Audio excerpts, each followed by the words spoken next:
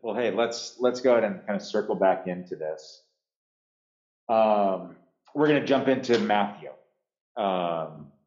So what this will feel like, you will probably hear a number of items here and think, oh my goodness, I don't think I would have ever thought through some of these things. This is the background to Matthew. So in other words, where did Matthew come from? Before we dive into that, I will do this almost every class. Let's just kind of sit back and think through ministry. Let's think back and kind of think through what's next for us, right? How do we minister well to the church? I told you this last week. I'll have kind of two kinds of comments all the way through. Some will be related to scholarship in case those here are wanting that kind of route. Others, I will have comments related to ministry. How can we do this type of stuff in the ministry? Just even a ministerial vision. So yeah, let's kind of reflect a bit on ministry stuff. Many of you know, I mention it. I'll mention it a few more times, but just I pastor at a church as well, and it's hard doing both. It's hard doing teaching and writing and doing scholar-like stuff, and also doing ministry type stuff. However, when I've pursued one at the expense of the other, my soul's very unhappy. It's led to kind of an equilibrium kind of in my own pursuits of life, that it's about 30 to 40% church life, pastoral life, and then it's about 50 to 60% academic, writing, research type life. And so it really is kind of a both and that I've been able to try to pursue and find great fulfillment in it.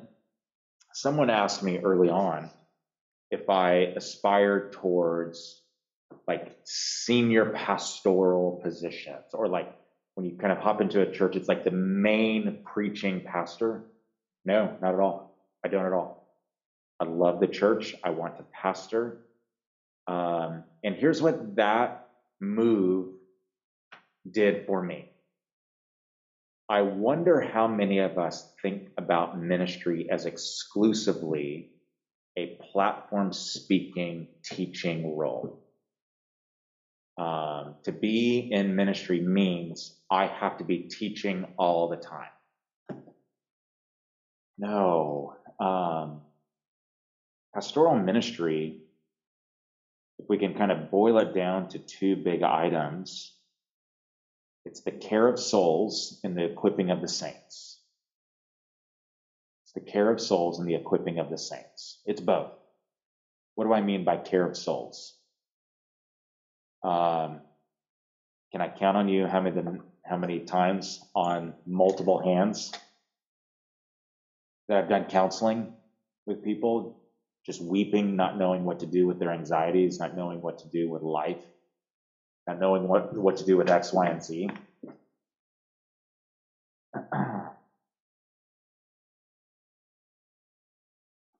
But then it's also equipping of the saints. Ephesians 4, like God gives his church with offices. Those offices help equip. Equip what? Equip the church to do the work of the ministry. Especially for those going into pastoral ministry, one of the helpful models is I don't think I'll ever be at a big church. That's, I think, just part of my personality. Some people really enjoy bigger churches. I probably won't. I've always sort of been at medium or lower, smaller churches. That's what I pastored at. But it's because of my vision of the pastoral office. As a pastor, you have to know your people. At the church right now that I'm pastoring at, we have what's called shepherding groups. every elder has a list of members that they spiritually care for. So that could consist of as low as 15 people up to 50 people. Because as a pastor, you really want to provide shepherding care as well as equipping of the saints to do the ministry. Here's what now this means. I don't have time to run programs, right? There's no way. There is no way. So here's what I often tell people in our church when they say, well, why don't we do this? Well, why don't we do that? Well, why? I say, do you want to do that? Let me equip you and you go do that. Because often people in the church are wanting pastors or ministry leaders to create frameworks and programs for people to live in.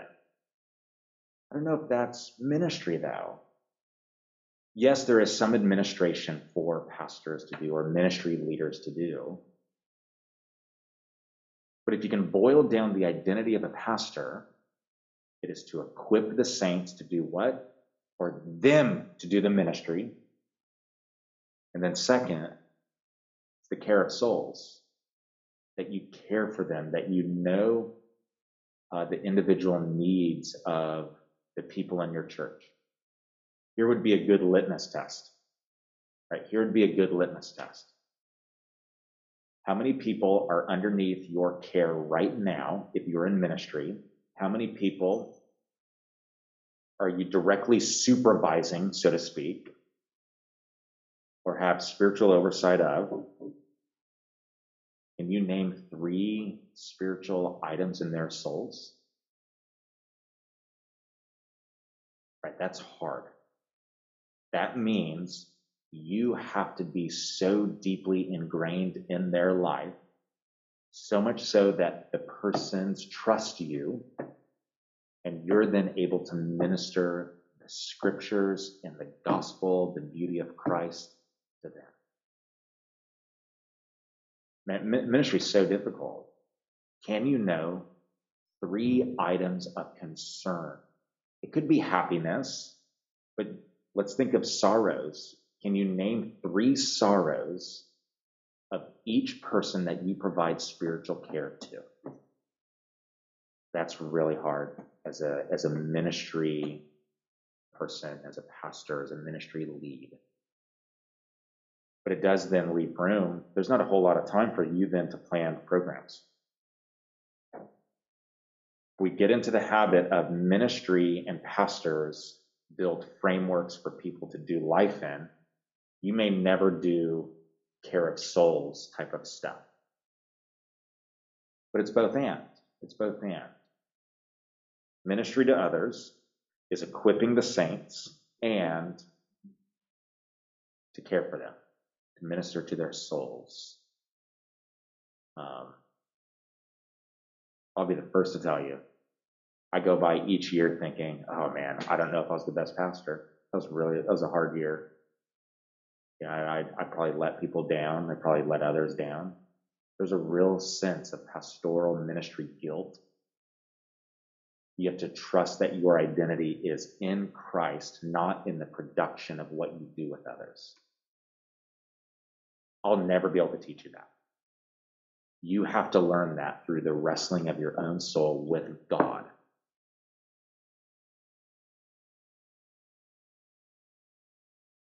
Okay, ready to jump into Matthew?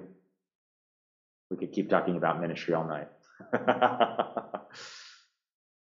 Yeah, one more thing. Let's talk about one more thing. Sorry. Ministry to others can be taxing. So if you're constantly giving and giving and giving and giving and giving and giving and giving and giving and giving and giving and giving and giving, do you ever find time where your soul's in chaos? Or are you so busy that you never have space to think and reflect?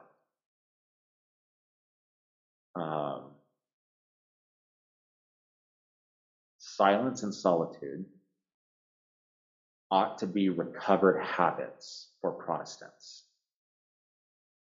Often people think of that like, no, that thing's Catholic. We're not touching that at all. No, Can I tell you why? Don't have the Catholic monastery in mind as I'm talking right now. I want you to have the life of Jesus in mind. How many times when reading the Gospels do you see Jesus withdrawing from the multitudes to do what? Rest and pray.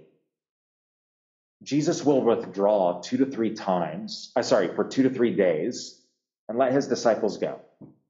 What does this tell you as a minister? 2 things. It tells you to rest, and it says your church will be fine for a few days without you. Right? You're not the savior of the church. You're a conduit of God's goodness, yes, but you are not the savior. Could you imagine if I step into the pulpit and I'm your pastor, and you knew for the past 4 weeks that I have not had time to sit down and pray? But man, my sermons were bombing, like hitting the hearts of everybody. But you found out that I wasn't sitting down and praying. What would that do to you? I hope you would say, I'm okay with halfway good sermons, knowing that my pastor spent time with the Lord. I hope that's what you would say. Otherwise, you're now turning the office of pastoral and preaching into performance. No. You don't want your pastor to perform. He's not a performer. You're not a performer in ministry, but rather, you have got to find times of rest, silence, peace. Here's what I mean by silence. How much scripture am I having you read this term? You're reading the Gospels twice, all 4 of them twice. So you'll be reading scripture this whole time. Okay, so scripture reading is one habit. Let's go ahead and set that aside because we're assuming we're reading scripture. When you do silence and solitude, don't bring your Bible. Don't bring noise. Maybe have a journal, but sort of keep it in your pocket. Ready? Can you sit there for an hour or 2? My hunch is that you would squirm. My hunch is that you would squirm. But think on this. I promise you, when you do those moments, count how many scriptures the Lord brings to mind. The scriptures will be with you. I don't want to say that this is a distracting moment. This is not a distracting moment, you reading the scriptures. But it's one of the Christian disciplines. So let's now fragment that and say, let's do another discipline. And you'll be shocked at how much scripture actually comes to mind. Don't bring music. Don't bring your phone. Don't bring the scriptures, and just sit. Go sit underneath a tree for 2 hours and just see what happens. Like, honestly, see what happens. In the past 4 years, where this discipline has become far more active in my life, there is never a moment that scriptures are not running through my mind. Here's the hard part, and I think one of the 3 over here squirmed when I mentioned this. Watch what pops up in your soul. That right there is sort of the Lord meeting you, very in a subjective sense, and allowing things to bubble up for you to ask for forgiveness on, maybe for you to repent over something, or maybe even just some brokenness in your own life that you're in a very subjective way, right? Feel the subjectiveness as I'm talking. Maybe you're sort of blocking God from healing some moments, like and some hurts in your own life. But I promise you, the scriptures will be with you. Emmanuel. What is Emmanuel? Right. God is with you all the time, except for that 1 hour when you're sitting by yourself. No. Right? No. Even in those moments of fright, he will be with you. Jesus would withdraw 2 to 3 days at a time.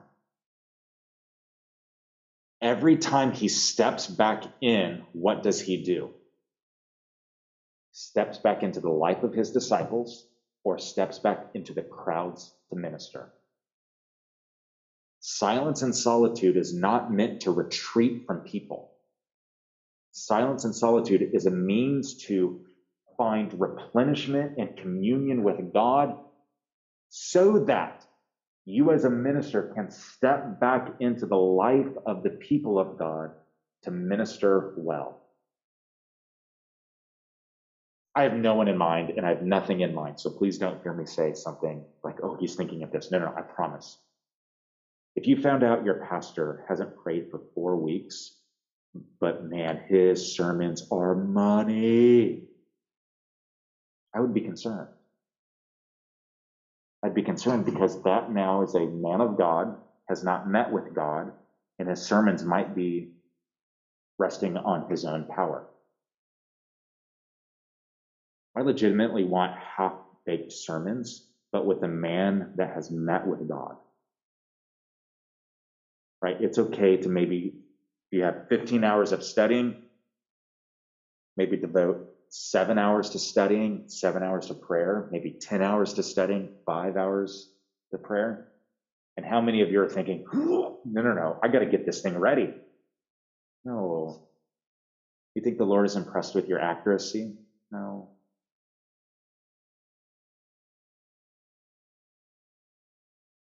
Not that the Lord needs anything, but the Lord probably just wants to be with you, work in you. He wants you to rest in him.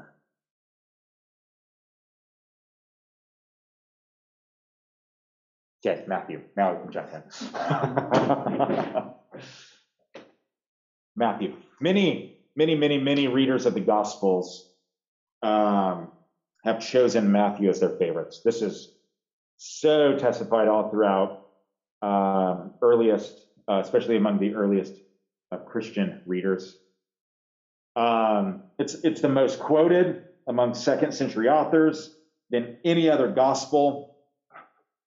The Gospel of Matthew is among the most richest in terms of literary formation. John is probably the most rich theologically. But Matthew is this beautiful tapestry. So the goal of right now is to look at or to consider the historical situation of the Gospel of Matthew. And I want to teach us kind of what I mean by historical. I'm using this in two senses. Historical in the sense of antiquity or ancient setting. That's what I mean by historical. That's item one. The other one is in terms of critical scholarship. How many of you have ever used a commentary and you open up the front and it's asking kind of these odd history-like questions? It often asks authorship, date, provenance, social setting, what were its first readers like? Right? That right there is what I mean by critical kind of scholarship right there. It's asking critical questions that are related to history. So what we're going to do here is we won't talk about literary features of Matthew. We won't talk about thematic or theological features of Matthew, but rather we're going to focus on the background and historical concerns of the Gospel of Matthew. So what are we going to kind of cover? I want to kind of give us a couple of questions here. What are we going to talk about? I want to talk about authorship. Who wrote the Gospel? And I probably assume if I were to say who wrote the Gospel of Matthew, I bet I would get 90% of you in here to say, oh, Matthew did. And I'm glad we can do that, but I actually want to show you why we can say that. I want you to have sort of some backing so that you have more confidence. Who actually wrote this? What does that sort of do for us? Related to that, then, is the date. For example, if we say Moses wrote the book, the Gospel of Matthew, do you see how that doesn't work? Right? Because Moses is way back this way, scattered, shifted by about 1,500 years. Right? That's a big gap. So authorship helps to determine dating. We generally want to say that a book is written within the lifetime of that live author. Now, there are times, so like, for example, let's say I die tomorrow, but Allison, my wife, wants to publish this. So yes, an author can write something posthumously. So it's not out of the ordinary that could happen, but generally our first step is that it's within the era of the author when he's alive or she's alive. And then the third one, what's the historical situation of the gospel? So in other words, here is this fancy German term, the Sitzenleben.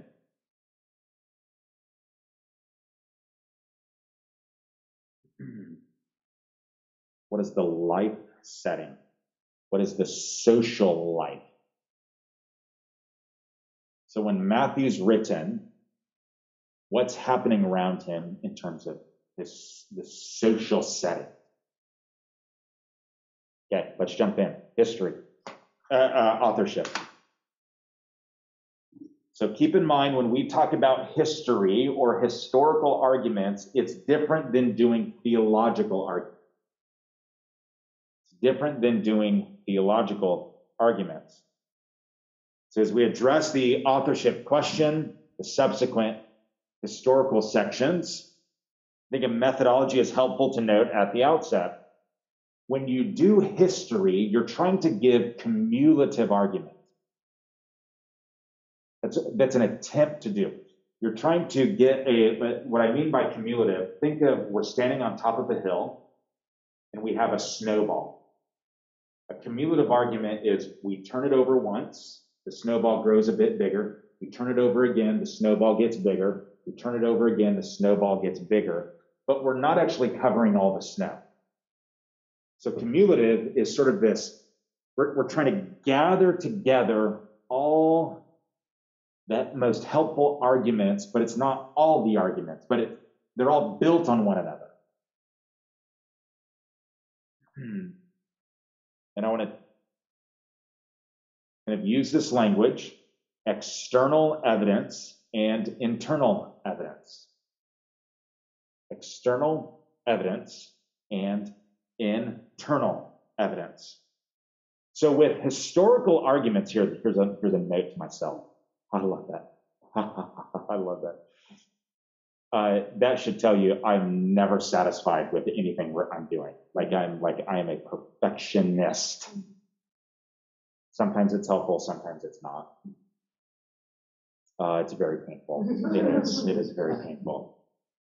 So with historical arguments, the rubric of accuracy, this is gonna make us squirm a bit. Okay, so I want you to roll with me a bit. It isn't necessarily right versus wrong when we talk about historical arguments. What I mean by improbable and probable. Language of history is not black and white. It's right, it's wrong, but it's shades of probable, shades of improbable. And so we're going to do our best to look at limited data and try to speak about what possibly took place. You can tell that that's very different than theology, right? That is very different than theology. Because we're trying to take limited data and describe something that happened 2,000 years ago on the ground floor in Jerusalem. You're going to tell me we can be definitive? I don't know. Like that's pretty difficult. So that's why we're speaking in terms of probably that happened versus that's probably more improbable. What do I mean by external evidence? What do I mean by external evidence? External evidence is information or data that resides outside of the actual book and is about or regarding a particular book. So, it will hear the voices of the ancient church and look at manuscript data. Internal evidence is information or data that resides inside of an actual book and is about or regarding the inner contents of a particular book. So it will attend to the voice of the contents of the book. Any questions there? Because this distinction is going to be really necessary. I want us to be able to move between those. Yep. Manuscripts.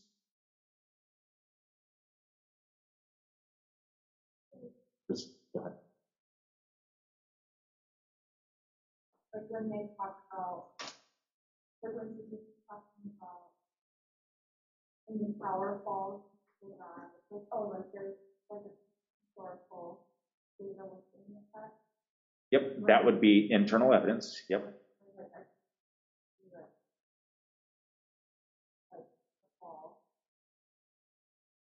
Through archaeology, right? Through archaeology, through testimony of Josephus. Yep. So when we deal with authorship, what did others say and what's the tradition say versus does the text inside actually tell us? Paul, an apostle of Jesus Christ, writes to you. That's internal. That's right. That's an internal category because we're looking inside of the book to help determine what's happening. Where outside of that, we're looking at manuscript data. Does manuscript data testify to Pauline authorship? Does the early church receive this book as Pauline? Okay, so let's dive into this. Let's look at some external evidence. And I'm going to look at two different items. I'm going to look at manuscript evidences, and I want to look at the patristic testimony. Patristics are what? The church fathers, and it's the first few centuries right after the life of Christ. So in other words, we're going to hear about Papias. We didn't get to finish talking about him last week. Papias is highly valuable for the Gospel of Matthew and the Gospel of Mark, and I'll explain why when I get there. So, manuscript titles. Do any of the early manuscripts give testimony to the authorship of the Gospel? This right here, this Greek term is in all caps. Evangelion, Gospel, kata, which is a preposition according to Mattheon, Matthew. Evangelion, kata, Mattheon. So let's ask a couple of questions here. And as we do this, please just raise your hand and stop me. Okay, stop me and say, I don't even know what we're talking about right here, okay? Do any of the early manuscripts contain a title with Matthew as an author? How were the earliest manuscripts titled and given attribution? How would the earliest readers of these manuscripts perceive their origin? As you can tell, those are historical questions. So you're almost kind of wondering, how would I even begin answering that? Right? How would I even know where to begin and where to start? So with regard to the title, the Gospel according to Matthew, really no sure conclusion has been reached. And that's according to Davies and Allison. I almost want to push against that conclusion, and I'll show why here in a moment. What they're getting at is that there's a little bit of inconsistency, and I'm going to show you that there's 2 or 3 versions of what the title could look like. That's what Davies and Allison is talking about. Not necessarily, there's no sure conclusion about the authorship via titles. As of today, Tommy Wasserman has documented that there are 60 registered papyri that contain gospel material that date between the 2nd to the mid-4th century. John has 17 of those manuscripts. Matthew has 13 to 14. Luke has 6. Mark has 1. That should tell you what was the favored gospel in the early church. John. Mark wasn't. Mark wasn't. It's flip-flop now. This is really important. There are 13 to 14 manuscripts of Matthew that range from the 2nd to the mid-4th century. That's early in terms of manuscript life. That's early. I only want to show you 6 of some of the earliest, because I realize that this is just going to be like, what type of chart am I looking at? Okay. Papyrus 1, sort of how these are titled. So when they're found, they're given a title. If it's papyrus, it's going to be this P, and it's going to be given a number. That's how we catalog them. Keep in mind, we're still discovering manuscripts, which is just sort of baffling. That's why I said, as of today, this is how many we have. Oh, man, this is like, if there's ever a PhD student who wanted to do text criticism, I would send you to Oxford, and I would send you maybe to Cambridge, their library. There are manuscripts sitting in the library that are not cataloged. What? Yes. Time. There's only so much that people can do. Okay. Papyrus 1. Look at the date. 3rd century. So let me tell you what 3rd century means. 200 to 299. Right? If we're going to be generous here, that's about 130 years after the original. That is so close. Look how much material it has. Chapter 1, 1 to 9, verse 12, also 14 to 20. So that tells us, though, that here's an early manuscript of Matthew that gives weight to a 3rd century set of readings, then this points to an earlier recension, meaning it's come from something before it. We have Papyrus 45, also 3rd century.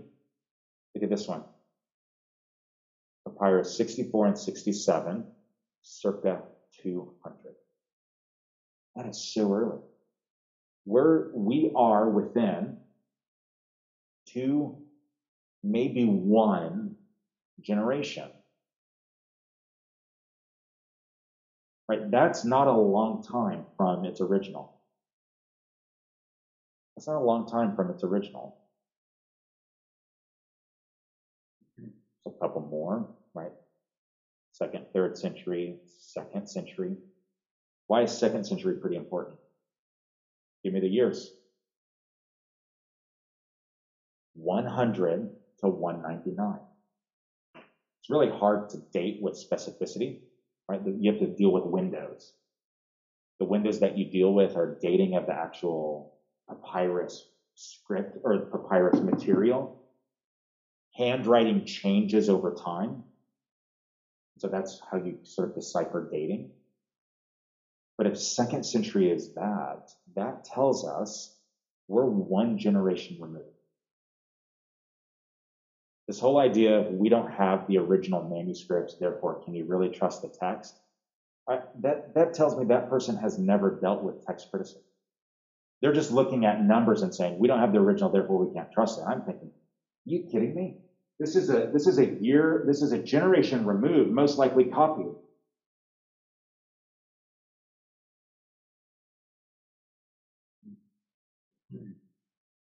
So I should push this to the next title. That's my fault.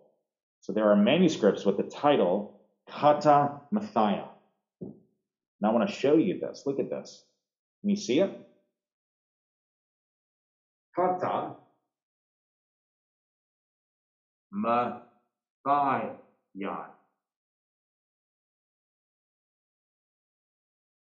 Here's an old manuscript. It's in all caps. This is why I don't want to do text criticism. Could you imagine spending hours on hours trying to read this, translate this, and then reproduce it so others can read it? Oh, we give thanks to God that people do this. It's a big B over here. Biblo. What does that look like? C. It's an S sound. Biblos Geneseos. The book of the generations. And then look right there so you can see it.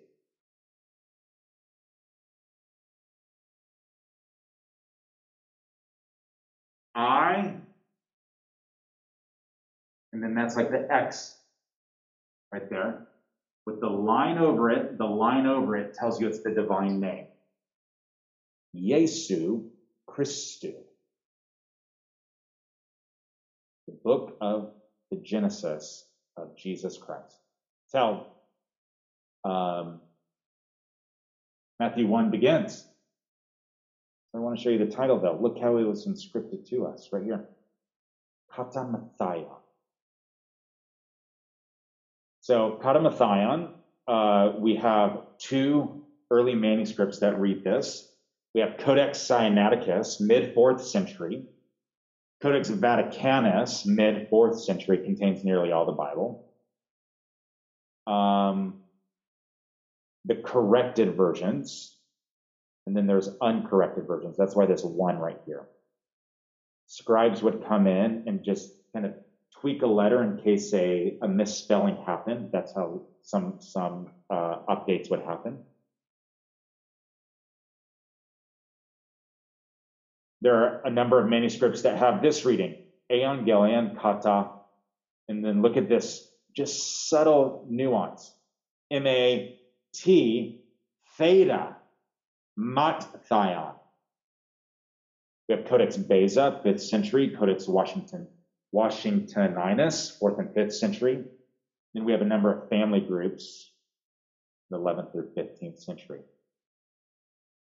Other Gospels have a similar inscription of kata plus the name. So the Gospel of Matthew looks similar to the other three Gospel-like material. It is possible then that Matthew was an early, unanimous attribution among early scribes to place his name on multiple early manuscripts.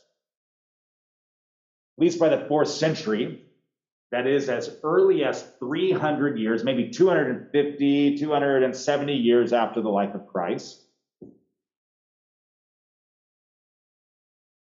And according to Donald Hagner, the inscription of according to Matthew was affixed to the gospel sometime in the 2nd century. According to Martin Hengel, the gospel titles are quite odd and uniform by the 2nd century. This unusual formula of Evangelion Kata plus name can be properly understood only in the sense of a name of an author, and it was never understood by the ancient church any other way. That should give us some confidence that the early church with multiple manuscripts are telling the world that's from Matthew.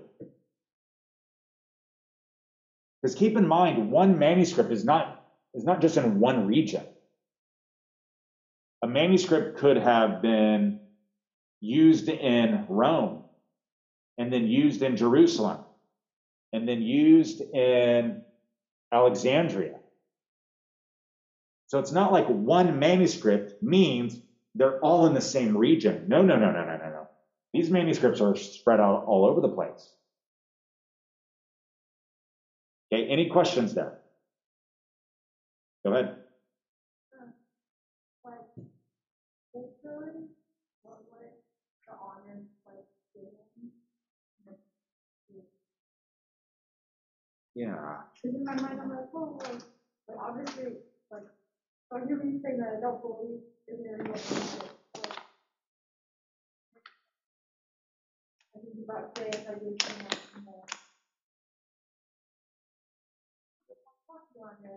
Yep. and they lost it. Yep. Yep, for sure. Yep, for sure. It's really helpful. Really helpful. It's a really good question. And I'm by no means suggesting that you are suggesting something, but it does tease out. So could it be that the originals are lost, and then someone is attempting to reduplicate the gospel? Like, let's say you write me a letter, I lose it, and I'm like, oh my goodness, what did she write me? And then I try to rewrite it. Okay, so let's say hypothetically that's true. Let's say hypothetically that's true.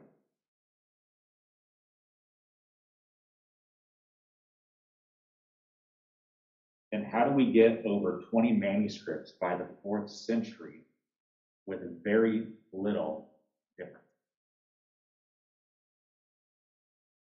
And the 20 are not one area. You see how it, like, implicitly, that can't be true then. That's like playing telephone, but with someone in Alexandria, someone in Caesarea, someone in Italy, all within 100 years. In that world, that would be pretty difficult. That'd be pretty difficult.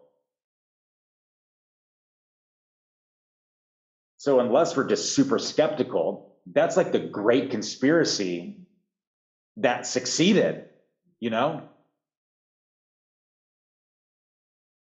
But not only would there be 20 manuscripts of Matthew by the end of the 4th century-ish, I would want to spend time on this question to give you actual numbers, but I know it hits 20, maybe a little bit over.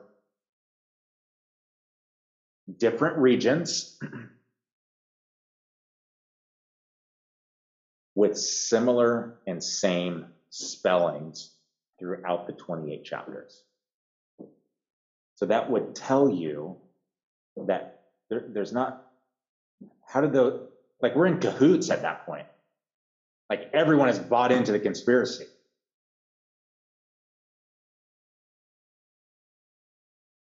By 2nd century, what is the percentage of population that can read 1st and 2nd century? Throw out a number. A little bit higher, but you're in the ballpark. 10. Within Christian community, what is it? It ups to 35 to 40. Why? Somehow Christians loved the book. We loved the book. So that's going to be reading habits. Second is, what was the process of scribes? Who wrote the book of Romans? Who wrote the book of Romans? Paul did not write the book of Romans. You knew that was going to be a trick question. Flip over to Romans 16. Romans 16. Romans 16. Someone read for us verse 22.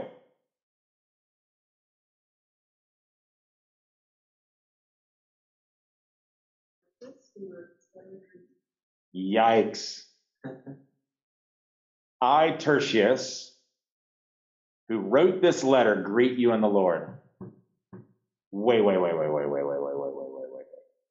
That right there should tell you about scribal habits early on. You have what's called an amanuensis. What's an amanuensis? Oration and orators is one of the prominent ways of communication. In other words, if I had money, I would hire beautiful stenographers, right? That can write legibly, write beautifully. and I'd hire about 5 of them. They would sit right here. And what would they do? I would be pacing, and I would be counting off, and I would be reciting, and I'd be reciting, and then I'd say, I'm done. And the 5 of them would get together and make sure that they had it all correct. We see that practice early on by the 2nd century, and I think we see it at a smaller level even in the scriptures. I, Tertius, write this to you. Who wrote the book of 1 Peter? Is it Peter? You know it's someone scribe.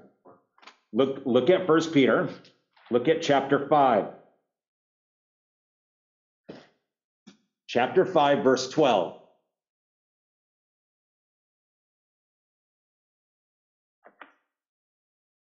Bingo. Silvanus is also Silas. So by Silvanus, a faithful brother as I regard him, I have written briefly to you. Go ahead.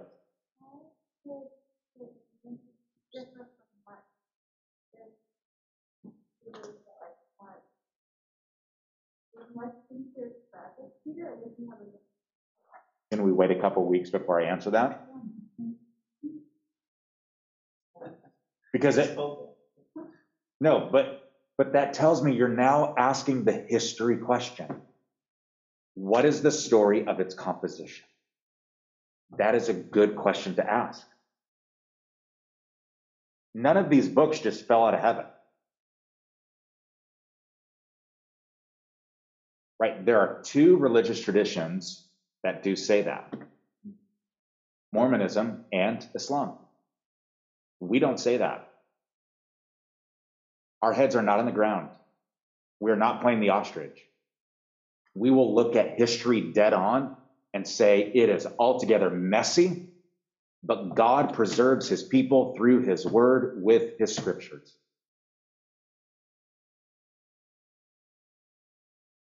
Is that okay? Fair enough? Okay, let's keep rolling. Now let's ask this question. Let's look at patristic testimony. Let's listen to the earliest communities that would have received these texts. So another set of external evidence.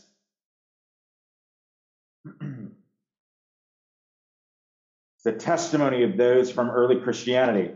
That is, how did others in the 2nd century onward identify this gospel? So then let's look at the let's look at the testimony of Papias. Do I have it in here? I got it. I have a small article on Papias.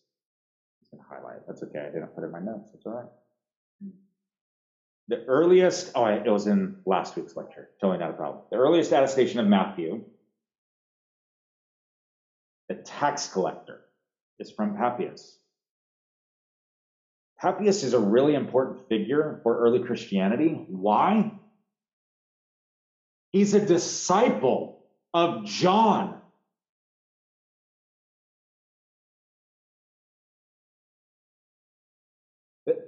We now have a tie back to the eyewitness.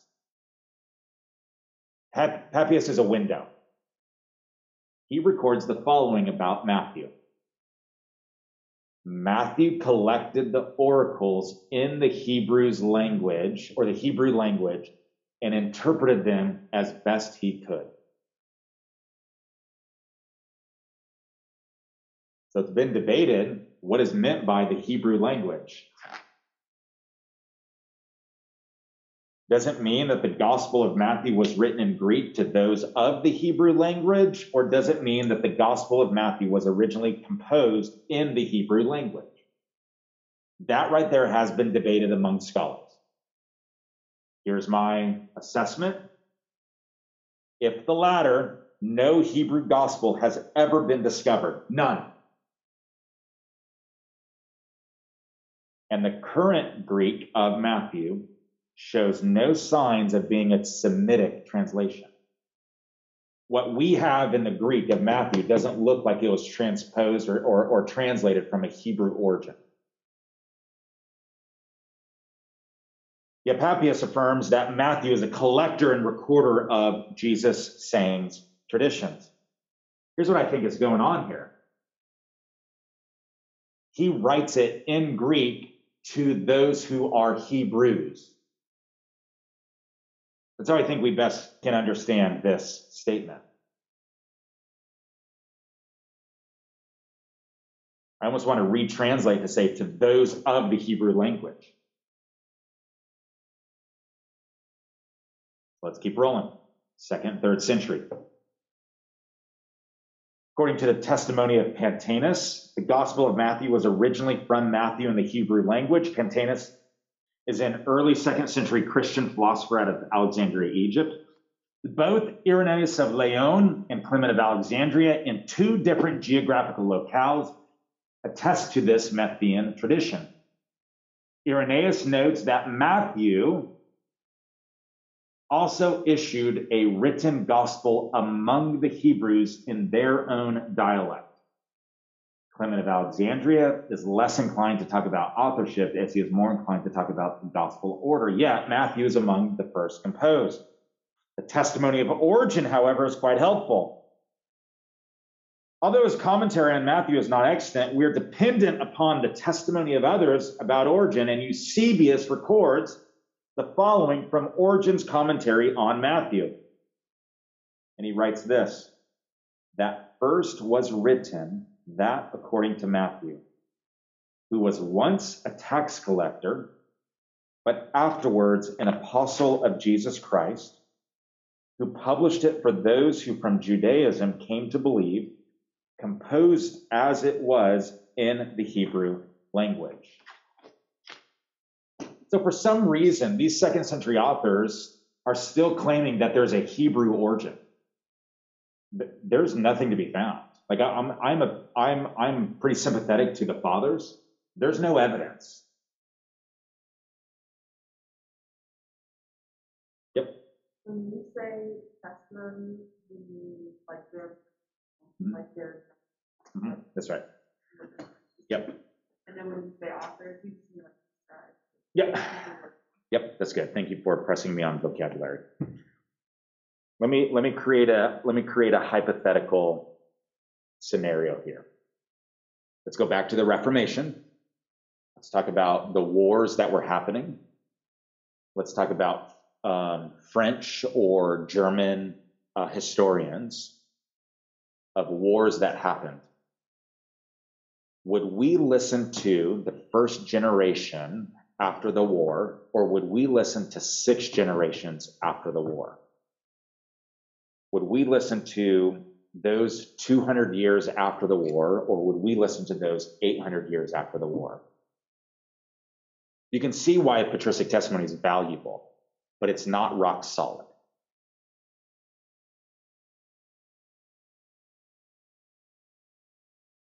So what does this all point to so far?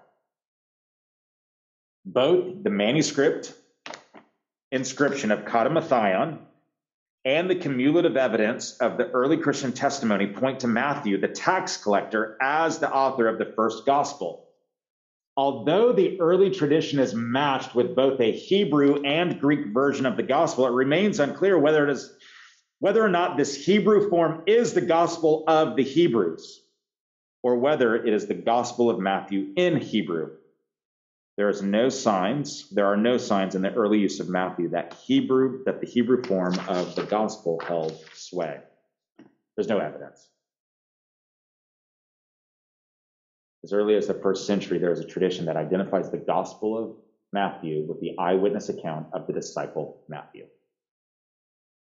I realize that was a long way of saying Matthew's the author. But there's now meat on the bones.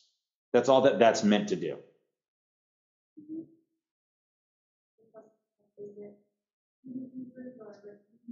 This one right here? Yep, go ahead. Yep, totally fine. So in other words, is Matthew, their original Matthew, Was it written in Hebrew to a group of people, or was it in Greek written to Hebrew people? I think the second one. Greek to Hebrew people. Mm-hmm.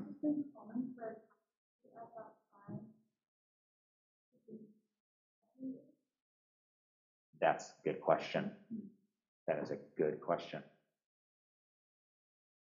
Can we learn more about Matthew himself? Let's see, who is he? Because that is a good question.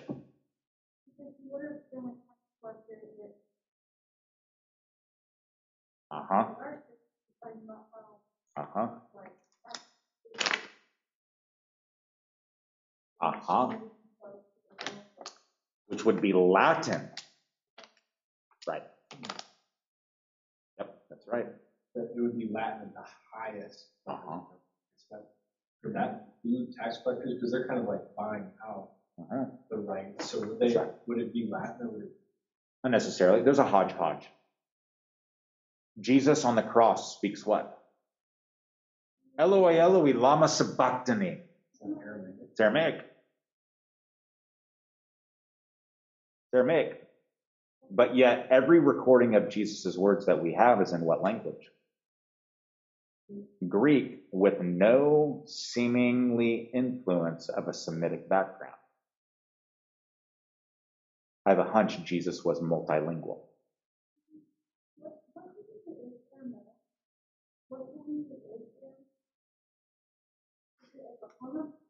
It's a form of Hebrew, so it's part of a Semitic background. So the idea that people would speak multiple languages would be pretty common.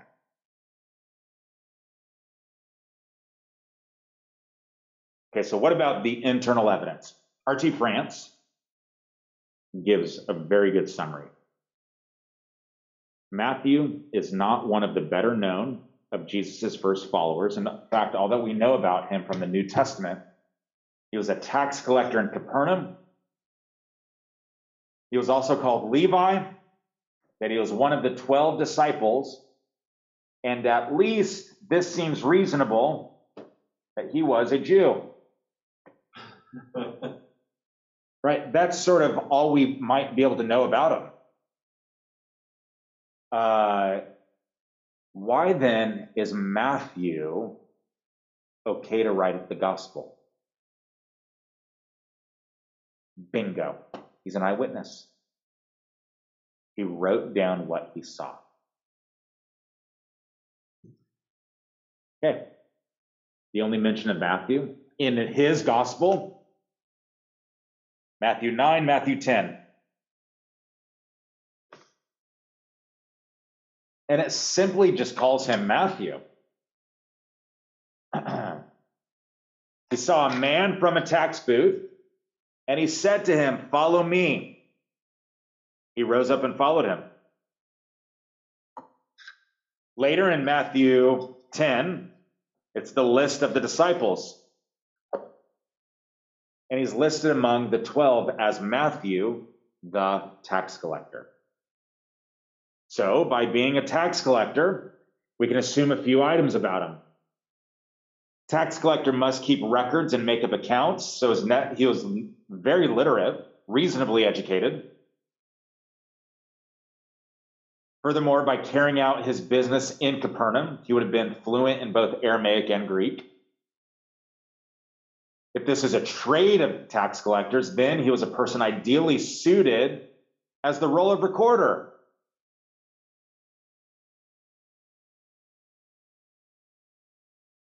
And so it may be, to the instant shorthanded notes of Matthew, the secretary, the gospel that we regarded Jesus' teaching. However, being associated as a tax collector was not favorable, certainly not favorable among the religious elites,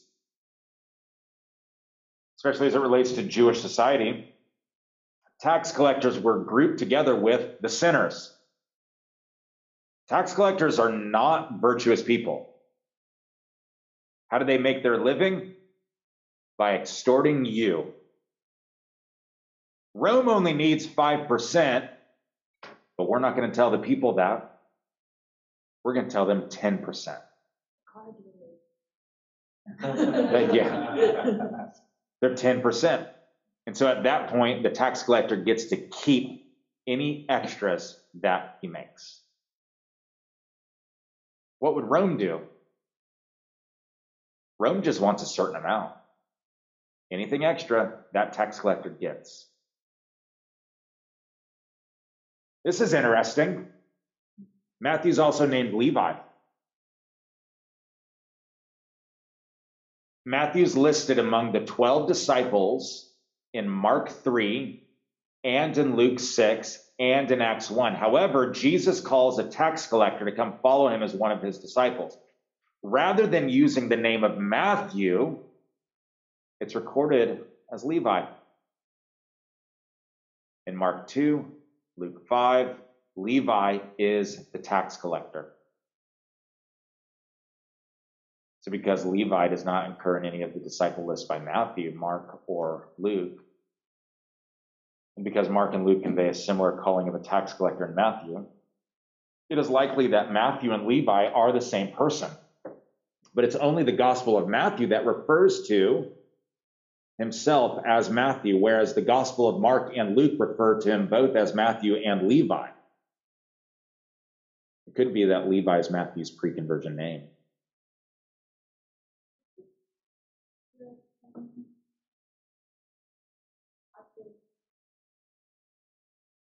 It's a good question. I don't know.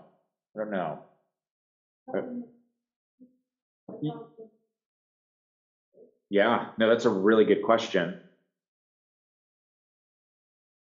One that I've not considered before. I appreciate you asking that. I don't know how common it would be. Yeah, to be fair. But we see name changes quite often, right? What is Peter's two names? Simon, Peter, and Cephas. What is Saul's name? Paul. But it's not his conversion name. I think we often think that. We'll talk about that later next year, or next term. It's not Saul the unconverted, Paul the converted. Mm-mm.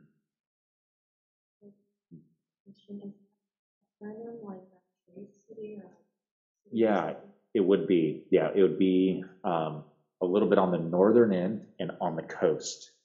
So go to Israel, right over here. It's going to be on the northern end of that box and then up near the coast. Oh, yeah, for sure.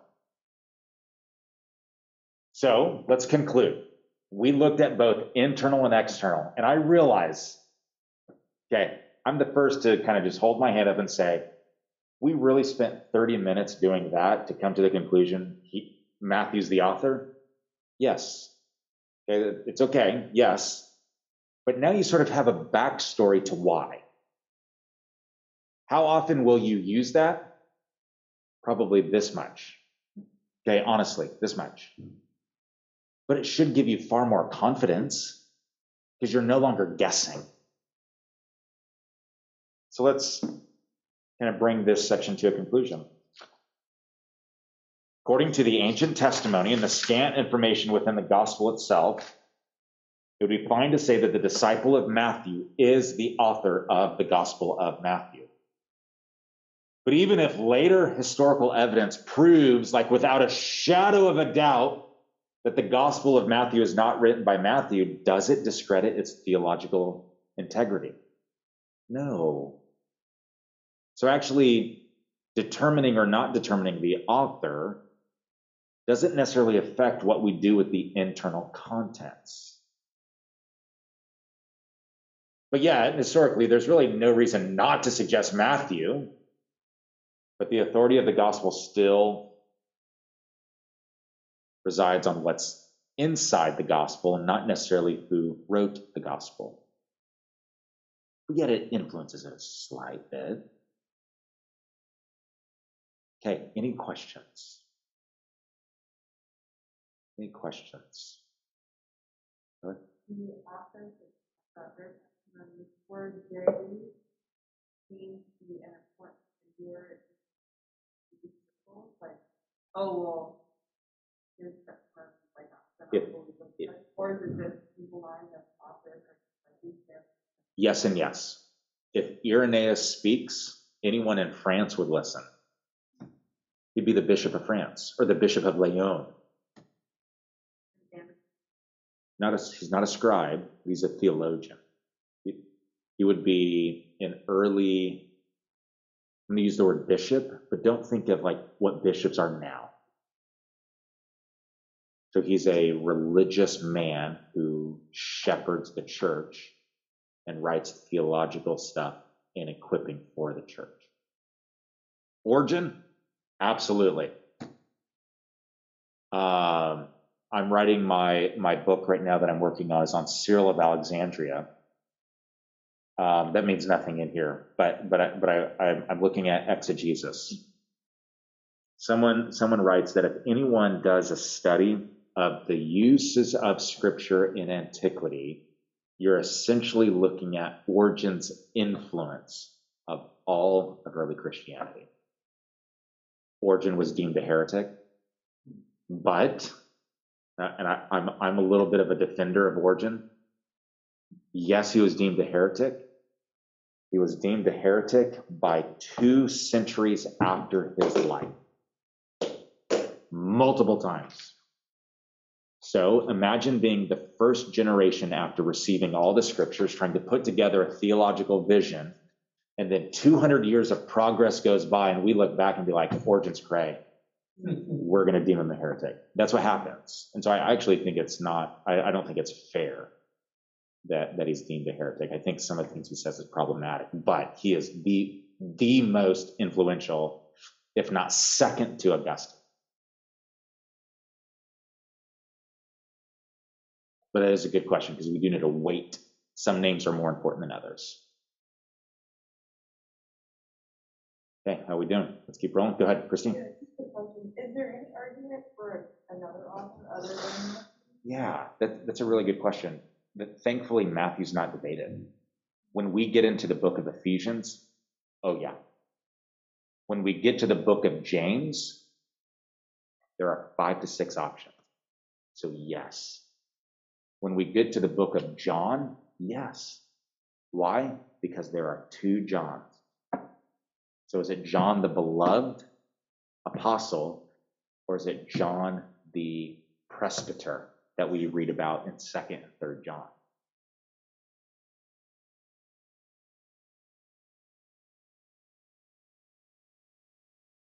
Let's have a 2-minute break. Okay, let's roll back into just kind of our final item. I just want to give kind of a general date. When was the Gospel of Matthew composed?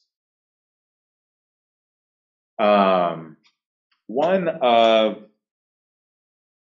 the items that I want you to have when you step into the care of the church or the care of others, it's not up to us to convince someone of the truthfulness of Scripture, right? That is the work of the Spirit. Part of what our role is to elucidate for people that which is already made plain, right? But when it comes to the historical retelling, sometimes it's really difficult. I don't want Christians to be anti-intellectual. I refuse for that to happen.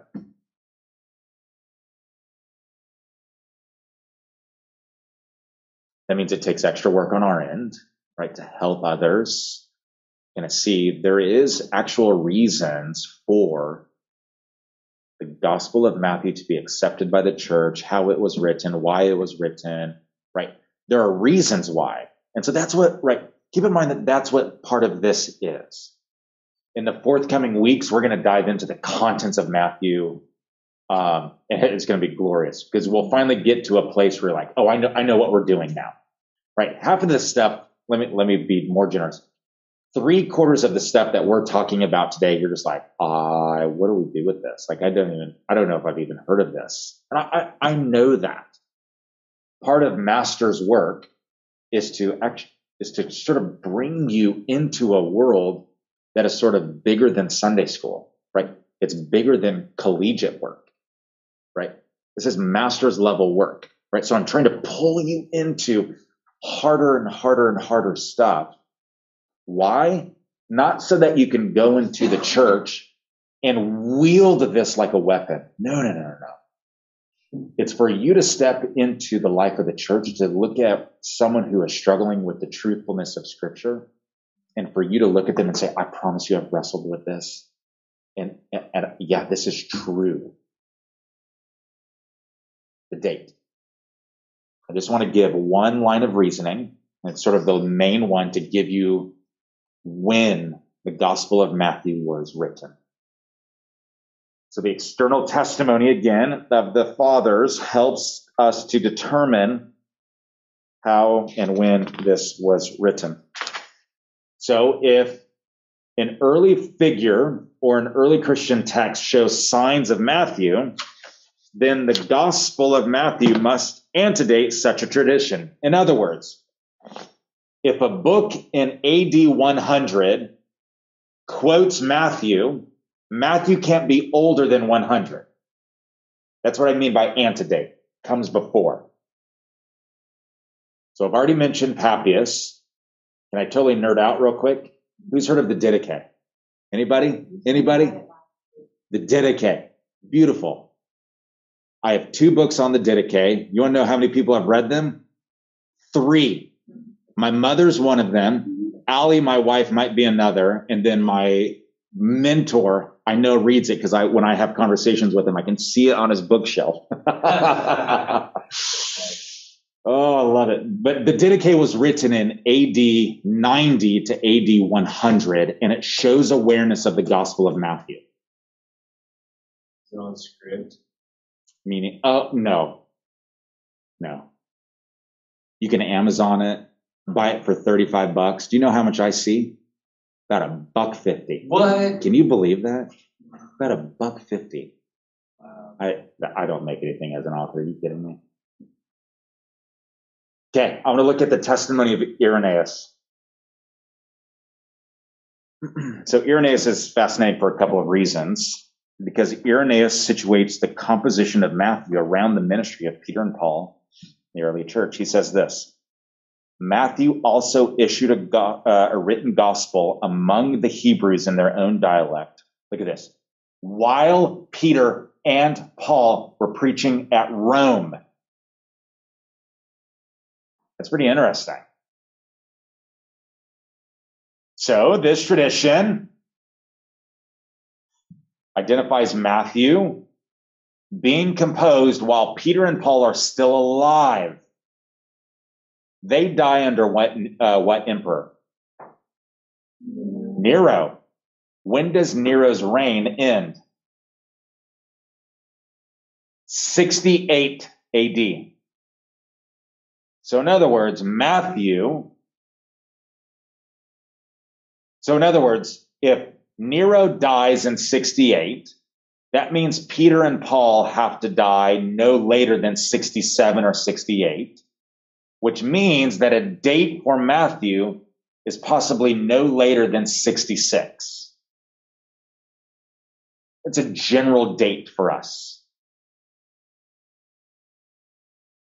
Could be earlier, but most likely no later.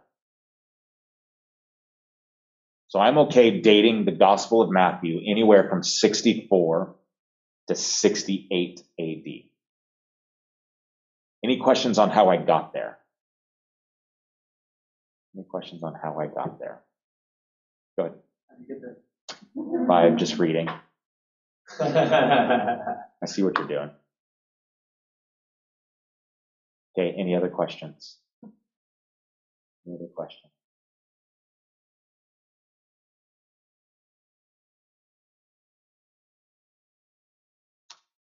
Just to continue to encourage one another, find hope in God. Don't find hope in performance. Performance will exhaust you. Performance will absolutely exhaust you. Why? Why will performance exhaust you? Because your successes in life are built upon the praises of another. You know how exhausting that is? Find hope in God. Find hope in God even in your pursuits of ministry. Otherwise, when you start preaching to 30 people a week, when you start teaching to 15 people a week, when you start maybe teaching to 200, 300 people a week, your success is built upon how many people come up to you and say, man, that was great work. And you start using that as the fuel for your success. No. Bring in really closely 3, 4, 5 people that you trust, that are not impressed by anything you do, that speak very truthfully to you. They're not trying to get anything out of you, but they're truly a friend in the ministry. Let those voices ring so loud when you teach. The other voices, make them very small. I have about 4 or 5. There's a few people from the church that I pastor that are in here. It's kind of fun. I'm really thankful that they're in here. I'm curious to know if they know this. After every sermon that I preach and someone comes up and says, man, that was a really good sermon. Do you know what I say? What do I say? Why? What was drawn out of that? Like, what did the Lord kind of teach in the moment? You know why I do that? Bingo. It's to say the same scriptures that were just taught, I have to sit under those as well. And when the people of God tell back to you the beauties of the scripture, your soul is still ministered to. I have like 3 or 4 mini sermons after every one of my sermons, because I will ask our people, if I ever hear a positive comment, I will say, man, I'd love to know what did the Lord sort of bring to mind or bear? And as they tell it back to me, I thought, man, that was so delightful to hear. Not a word of praise, but it's the gospel back to you. It's the gospel back to you. So let's end this night here. As you pursue ministry, do not perform. Ministry is not performance. And if it's performance, you will build success upon the comments of the people in front of you, and everyone in front of you becomes your judge of affirmation or your judge of failure. You'll sink. You'll sink, brothers and sisters. Oh, you will sink. You will grow so tired. You will grow so fatigued. This is not meant to be universalized. This is not the first closest reading of this text. The baptism of Jesus appears when in the Gospel of Matthew? Where does it appear? Matthew 3. Where does Jesus first appear in ministry? What chapter? The end of 4. What does the Father tell the Son at baptism? This is my beloved Son, in whom I'm well pleased. Okay, I'm going to do tons of allegory real quick. Just be very generous real quick with me. Identity of son and daughter secures pleasure. That we are sons and daughters of God means that God has fullness of pleasure in us. Securing our identity there enables Matthew 4 to come to fruition. The secureness of our identity in God precedes our public ministry. Not the other way around, though, brother and sister, not the other way around. Okay, so on that, let's call it a night.